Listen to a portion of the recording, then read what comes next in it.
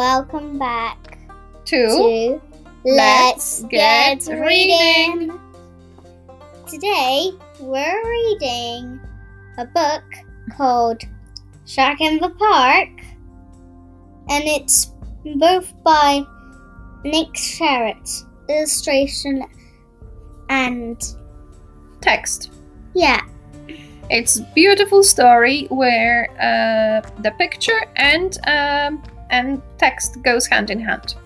So we do recommend that you buy one, or just, if you can, borrow one of someone, because it's really nice, funny story to read. Not a very long one, but it's got loads and loads of fun inside. So, to the book. Yep.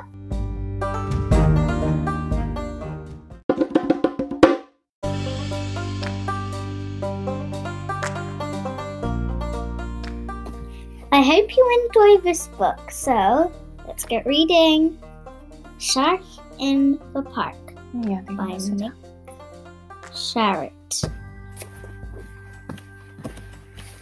Slouching on a couch isn't the best position to read, so there we have it. Nice and straight.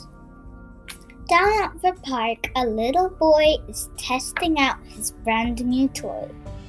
If you've already realized it, it rhymes.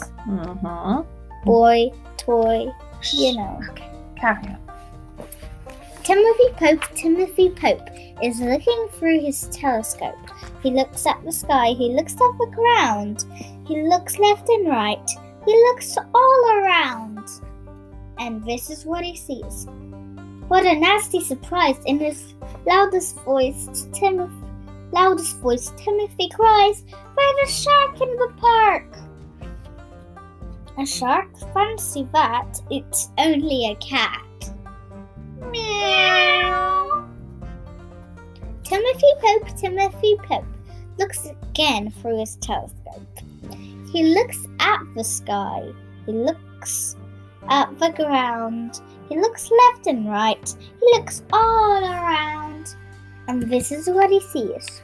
A terrible sight. Timothy yells with all his might. "There's a shark in the park!" A shark? Oh no, it's just a crow. Caw, caw. Timothy Pope has one more look through his telescope. He looks at the sky. He looks at the ground. He looks left and right. He looks all around. And this is what he sees. Tim's not in any doubt. What do you think he's about to shout? "There's a shark in the park!" A shark? No, it's not. And aren't you glad? As a matter of fact, it's Timothy's dad. It's time to go home, Timothy. Quack. No, not yet. Quack, quack. Not yet! Okay. Timothy Pope says it's safe to say there are no sharks in the park today. Quack. Yeah, and there was a shark in the lake. Pond. Wait.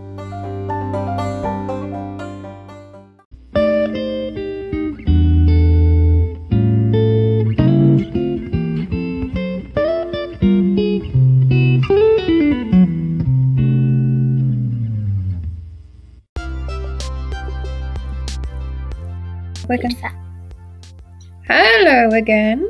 Hello. Did you enjoy this book?